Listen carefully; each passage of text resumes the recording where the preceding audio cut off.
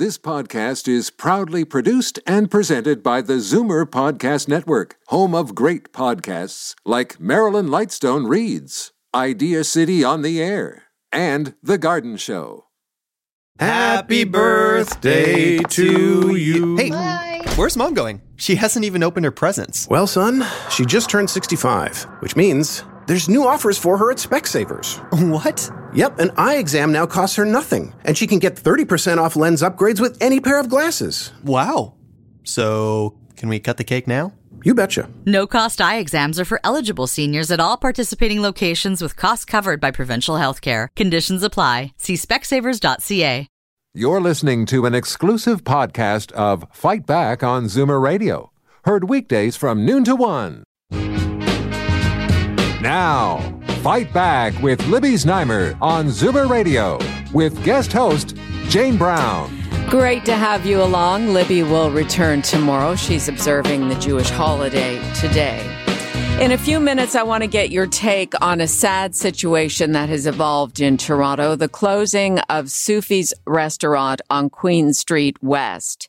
The Syrian family who owns the popular restaurant decided to close it as a result of numerous hate messages and death threats they say they've received over the last week. If you'd like to comment, grab a line now at 416-360-0740 or toll free 1-866-740-4740. First, though, Ontario's Minister of Long-Term Care, Dr. Merrilee Fullerton, joins us on Fight Back. Hello, Doctor. Hello, how are you? I'm fine. How are you on this nice day? Very well, thank you. You made a follow-up announcement this morning to a call for applications to build new long-term care beds and redevelop existing ones in Ontario. Can you tell us about this? Well, our announcement this morning was for 200 new long-term care beds at the Runnymede Long-Term Care Home. And we're really excited about working and collaborating with our long-term care sector. It's a sector that has really been neglected for 15 years under the previous government, and we're really looking forward to getting these new beds allotted and open. What does 200 beds mean to a single facility like Runnymede? Well, it's very significant because when we consider long-term care a really vital part of our public health care system, it allows people to get the care they need when they need it. It supports families who are caregivers many times, many instances. And we're really looking at an integrated system for communities so that we have the services for people, our most vulnerable people, so they get the care they need when they need it, and we are supporting our caregivers and families and really integrating into the community. So it's a really positive announcement this morning. So, Dr. Fullerton, help us understand 200 new beds, and it's good to use a microcosm like this Runnymede Centre just to give us perspective. How many beds were there before the 200 were added, and what kind of process was involved to make that happen? Well, I just want to take a step back and look at the big picture. Mm-hmm. 36,000 people on a wait list for long-term care. And when you realize that our occupancy for long-term care homes is at 99%, every bed is going to make a difference. So those 200 beds are significant in the long-term care sector. The Runnymede Hospital provides rehab services to residents in the community as well. So they're really a very vibrant part of that community, and the 200 beds are going to make a big difference in providing the access and the capacity for people who are waiting in the community. And how many beds are there now with the 200? Well, we've already allocated about half the beds of the 15,000 new long-term care beds, a promise of our government over 5 years. We've reached almost 8,000 of those new beds being allocated. And we're feeling very positive that we've got momentum, but we're working very hard at the ministry to make sure that we're streamlining processes so that we can allow these beds to be created. They're new beds, and we're redeveloping another 15,000 new long-term care beds. Now, when you say you're accepting applications from current and potential operators to build these new beds, what kind of reception have you received so far? Because that was from the 1st of October, that announcement. Yeah, the October 1st call was for applications, the new application process. We believe that it's simpler. We've been listening to the stakeholders across the sector and really looking at understanding what their needs are, realizing that redevelopment in a rural community may be different from downtown Toronto. And downtown Toronto will have its own areas of concern. So getting that feedback from the sector and getting out and listening to our long-term care home operators is really important. And how will it work in terms of funding for these operators of long-term care beds? What percentage of funding can be expected to be received from the Ontario taxpayers? Well, to be clear, the $1.75 billion was allotted to create the 15,000 new long-term care beds, and we've already invested $72 million more in long-term care this year than last year. So the commitment is there. We're also aware of the High Wage Transition Fund and the Structural Compliance Premium that were problematic in terms of their possible ending, and we have carried those on into 2020 while we develop strategies to address the concerns of our sector. I'm speaking with Ontario's Minister of Long-Term Care, Dr. Merrilee Fullerton. It's Jane for Libby here on Zoomer Radio's Fight Back. We will be discussing this more later in the hour, Doctor, but I want to get your take now on this new report which suggests long-term care costs in Canada will more than triple within 30 years, from $22 billion today to $71 billion by 2050. So when you hear that, what are your thoughts? Well, that it's a very good report. It's something that we've actually known for a long time. We knew that the population was aging, and the previous government did not prepare adequately, in my opinion, and really neglected the sector. So we have an aging population with rising levels of cognitive issues like dementia or frailty.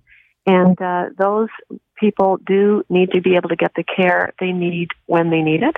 And understanding that we're only just beginning to age as a population. So it's critical that we understand how long-term care can be a really vibrant part of community and communities across the province, so that we can have active living centers that are integrated with long-term care homes, so that we can have respite beds and day programs that are going to allow people to stay and live in their communities longer, but that they know when they need it, and that their families, when they're needing it too, to be able to support their loved one in terms of transitioning into the long-term care system more easily. So the community aspect of the integration is really important. We also know that we need to transition better from hospital to community, and that includes to long-term care homes. So how do we make those processes easier, with an aging population, understanding that there are many new technologies that we can use to help people stay in their homes. It's an amazing time that we are facing along with these challenges, but we have capacity to approach these in new ways using our technology and communication tools. So it's a very vibrant sector, and I believe there's so much opportunity to expand and improve home care and community services that will allow long-term care homes to really serve the people who really need it. You say that we are behind on planning for the need for this many long-term care beds. Going forward, and from your perspective now, a year and a half into the mandate by the new government, how far behind will we be in taking on this challenge? Well, the population is going to continue to age over the next 30, 40 years. So this is an ongoing challenge. But we are committed. Our government is absolutely committed to addressing it. That's why they created a standalone ministry for long-term care, and have really looked at the commitment in terms of funding as well. But I believe it's very much a collaborative process to understand what our long-term care home operators want to do. And I'm hearing from them that they're willing to provide more day programs, more respite, and be a real part of the community so that we can integrate into our communities in a more seamless and streamlined way so that people understand what's available in their communities as well. Doctor, thanks for your time today. Thank you so much. Merrilee Fullerton, Ontario Minister of Long-Term Care. And now we can have a longer conversation and discussion and get you involved as well about the rising costs of long-term care in Canada. 416-360-0740, toll free 1-866-740-4740. How much are you paying if you're in long-term care? How much are you paying for a loved one or someone you may be caring for who's paying for their own long-term care? We're interested to know how that fits into a budget, especially as time moves on. And according to the researchers at the National Institute on Aging, long-term care costs will more than triple within 30 years, from $22 billion today to $71 billion by 2050. Who's going to pay for this? Whether it's private money, public dollars, we clearly need to get prepared. 416-360-0740, toll free 1-866-740-4740. On the line with us now is co-author Dr. Bonnie-Jeanne Macdonald and Ontario NDP Health Critic France Gelinas. Welcome both. Hi, Jane. Doctor, I'll start with you. Your findings and what it means to the Canadian seniors of the future, the baby boomers, the younger baby boomers, even the Gen Xers. Thank you very much for having me. So we did a research report where basically we know that these demographics are coming, but what does it actually mean in terms of dollars and cents? So this was the first study to do this, to look out over the next few decades and to understand how are these costs going to change for home care to the public purse, because what a lot of Canadians don't know is that long-term care is paid out of general tax revenue, so that's our tax dollar year after year. And when I say long-term care, I mean nursing home as well as the home care, and not the part that Canadians are paying out of pocket, but the part that's being subsidized by the government. And what we found was that over the next 3 decades, the cost will move from $22 billion to $71 billion. That's in today's dollars. The $71 billion is today's dollars. That's right. Yeah. So it's you just keep, so it's more, so people understand what that number means. So Sure. we have it in today's dollars. And then on top of that, I think that's clearly going to be a lot of pressure on taxpayers. But the bigger story is more that baby boomers were the first generation to have few children. And in the past, people would usually depend on their kids when they became, chronically disabled and they needed help in their homes. And actually, even today, 75% of all home care is being done by families. So the bigger problem is the fact that there aren't going to be kids around to help out the way that they used to. And the big question is how are we going to help support children who keep doing that for their parents, and also for the people who don't have children to do that for them. That will be another cost. And we actually calculated it could be up to $27 billion extra dollars to substitute for all the great care that kids do for their parents. And so really, the end of the story is that, this is really time to get started. We need to start having a national conversation about this. And, government and providers and provinces have to come together to think about this issue a little more deeply, because time is ticking and we don't have a whole lot of time left. We should have started talking about this a decade ago, like Europe, but it Doctor, is what it is. How did you arrive at this cost? I mean, how did you do the math? Yeah, so it to give you an idea, this took 3 years. So the model we used was the best-in-class model. It's one of the best. It is the best in the world in Canada for this, as well as one of the best in the world. It's a model that was developed at Statistics Canada over the last for about a quarter of a century. They took about 25 years. It was developed by some of the world's experts on projecting populations. So basically, what these models do is they use a lot of complicated data and math, and then we look out into the future, and it tells us information about the future Canadian population. So it could be old age security, it could be Canada Pension Plan, it could be immigration. And in this case, we built onto the model so that we could also look at long-term care costs. So is it fair to say that if long-term care costs are tripling, that the population will triple? So it may not be as simple as that. Mm-hmm. Because it's going to also depend on a lot of other things. It's going to depend on how healthy people stay. And we do know that people are going to live longer, but we also, the science says that people also live healthier longer. So it's not just the number of how many people there are. There's other factors. There's also a factor of how much do people get, what are the costs of future long-term care. So that's another factor. Another factor is, of course, when do people end up dying? So there's so many variables. Oh, yes, because people will be living longer. That's right. So these projections, we're using the Statistics Canada, basically what the government projects the future to look like. So we use all the very standard assumptions on these very complicated projections to come up with, a reasonable view of the future if Canada stays on the current path that it's on. Right. I was looking at some Stats Canada numbers recently and reaffirming that centenarians are the fastest growing demographic in Canada. Yeah, it is. Very interesting. So as we think about the future and preparing for this cost, Doctor, before we go to France Gelinas, what is your advice to baby boomers and Gen Xers to prepare for this? Dr. Macdonald? Hello? Oh, yes. Hi. I think we left. Did we lose the doctor?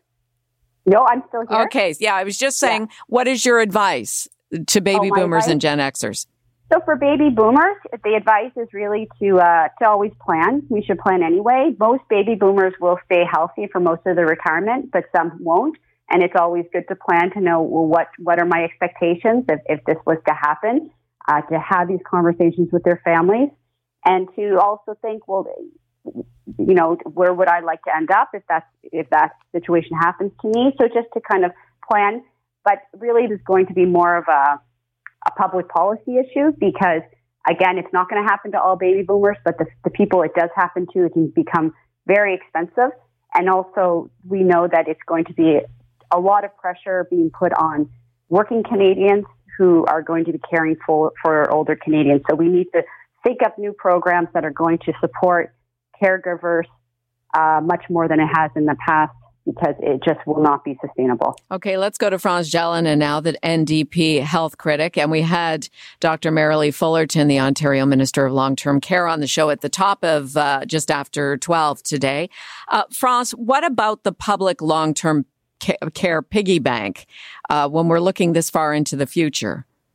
Well, I agree with what the report and the study showed, that if we keep on doing the same thing, it's going to go from 22 billion to 71 billion, which those are big, big numbers with many, many zeros.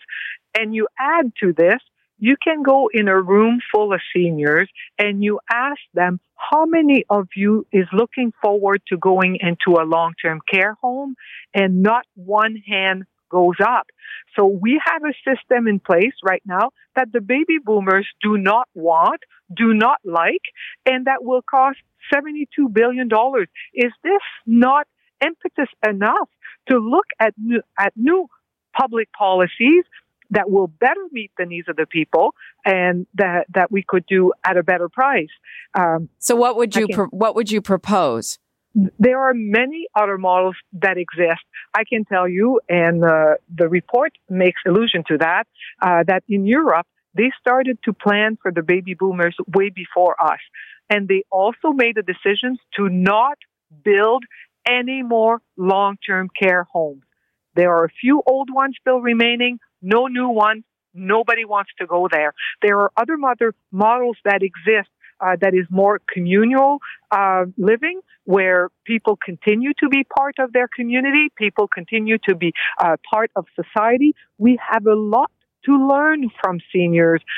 If it's just learning empathy and remembering the past and learning to be respectful, those are all things that every senior can teach us. And there are models that are more respectful, where you live in a home that looks like a home, smells like a home, feels like a home, and where you can support people a whole lot more closer to what their wishes are than putting them in a 400-bed long-term care home waiting for them to pass. I agree with you. That sounds much more pleasant when I think about myself 30 years down the road. But wouldn't that cost more to have those kinds of facilities? It doesn't. And they exist. I've visited some of them while I was in Europe. They exist. People like them. So you live in your house. So you still have to pay rent. You still have to pay for hydro. You still have to pay for your phone like you do right now. Mm-hmm. The government often ends up investing into affordable housing in places where rent is very high, which is something we have a federal election right now, something that is being talked about by some of the parties, and you support people where they are. And she is right that if you look at who are the caregivers right now, they tend to be family members and sometimes a good neighbors, and that's about it. But the models that we are looking at, where small homes, then everybody becomes a caregiver. There are students who happens to go to school who can come and help. You are part of your community. You live with 4 or 5 other people. Usually they're people you knew from before or people that are related to you. Maybe you're not able to walk anymore, but you're still able to peel potatoes and set the table. And the next guy is not able to wash dishes, but he's able to go on the computer and pay bills. No, I appreciate the picture you're painting, and it does make more sense. We're talking about the rising cost of long-term care, as in triple what it is now, from $22 billion to $71 billion by the year 2050. And discussing this with us is co-author Dr. Bonnie-Jeanne Macdonald, along with Ontario NDP Health Critic France Gelinas. France, we'll pick up where we left off there before the break. Your response to what the PC government is doing so far. Merrilee Fullerton, the Ontario Long-Term Care Minister, was on. She says that to date, after only being in power for the last year and a half, almost 8,000 new beds have been created. They're following through on their commitment to build a total of 15,000 new beds and redevelop 15,000 existing beds. Your thoughts on how they're moving on this so far? Well, first of all, they haven't opened 8,000 new beds. They have announced 8,000 new beds, and they are committed to 15,000. I'm not opposed to this, but this is doing the same thing. And if we continue doing the same thing, we will end up with a $71 billion bill that is pretty high for something that people don't want. Nobody wants to go into a long-term care home. It is time to make long-term care a priority.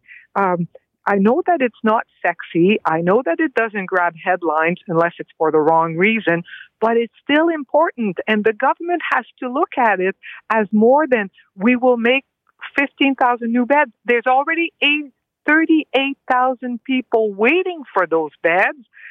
Those beds will come in 3, 5, 7, 10 years from now. God knows how long the wait list will be by then. Why don't we? There are bright people in Ontario that see this as the emergency that it is, that can put their heads together to bring forward models that people look forward to, that is respectful of elderly people, and that gives them the care they need in a setting that is a whole lot more welcoming than 128 or 400 and something bed home. And I want to get Dr. Macdonald's thoughts on that in response to that. But Mary in Burlington wants to get in on the conversation. Mary, go ahead. We're quickly running out of time here. Okay, I won't be long. Long-term care has become commercialized, over-commercialized. Unfortunately, it's the elderly who now have to pay the cost. It's a crying shame. After doing what they've done for their country, they must now be dragged through the mud and belittled due to lack of help for them. Mary, are you one of those people who needs some help? No, not yet, but I'm in that age group. Yes. Yeah, but I know I was told recently about one place here in Burlington what the cost has gone up to be. And as I say, I'm in that age group, and it's not a pleasant road to be looking down. No, it absolutely isn't, especially when so many of us will be going down that road over the next 30 years. Thank you for calling in, Mary. You're welcome. Doctor, just to reply to what France Gelinas was saying about getting smart people together and developing a new system going forward, presumably you would be one of these experts. What would you suggest? How do we take the next step? Right. So I think now that we understand the cost and as was said, it's not really something that's in the headlines, although people experienced it personally. We see hallway medicine. People are now experiencing it firsthand with their own families, the pressures that are going to build, and these pressures are just going to get much, much worse. And as the caller just identified, Canadian seniors themselves will not have the money to pay out of pocket for this as well. So this idea that the baby boomers themselves can pay for it, this is just not realistic. This has to be done at a national level, at a provincial level. It needs to be a government initiative. We need to really, just start working, because we are really behind the curve, but nevertheless, it's never too late to start, and we need to start now. So the way that would happen is, as was said, the providers come together, like a national senior strategy where the federal government, Staff Canada is involved, because we need better data. We need more standardized data from each province so we can get a better handle on these costs. This was a major challenge in the project because it is provincial it is provincially delivered, so it was really challenging to even get good numbers around the problem. But now that we have numbers, yes, let's move forward with this information. How can we change it? We do not have to go down this path. There's a lot of alternative models that are not only better for the seniors, more supportive of the families, but it actually will cost less money. Well, it's certainly, sorry. No, that's it. It is an ongoing conversation here on Zoomer Radio's Fight Back, and I thank you both for adding to it. You're very welcome. So much.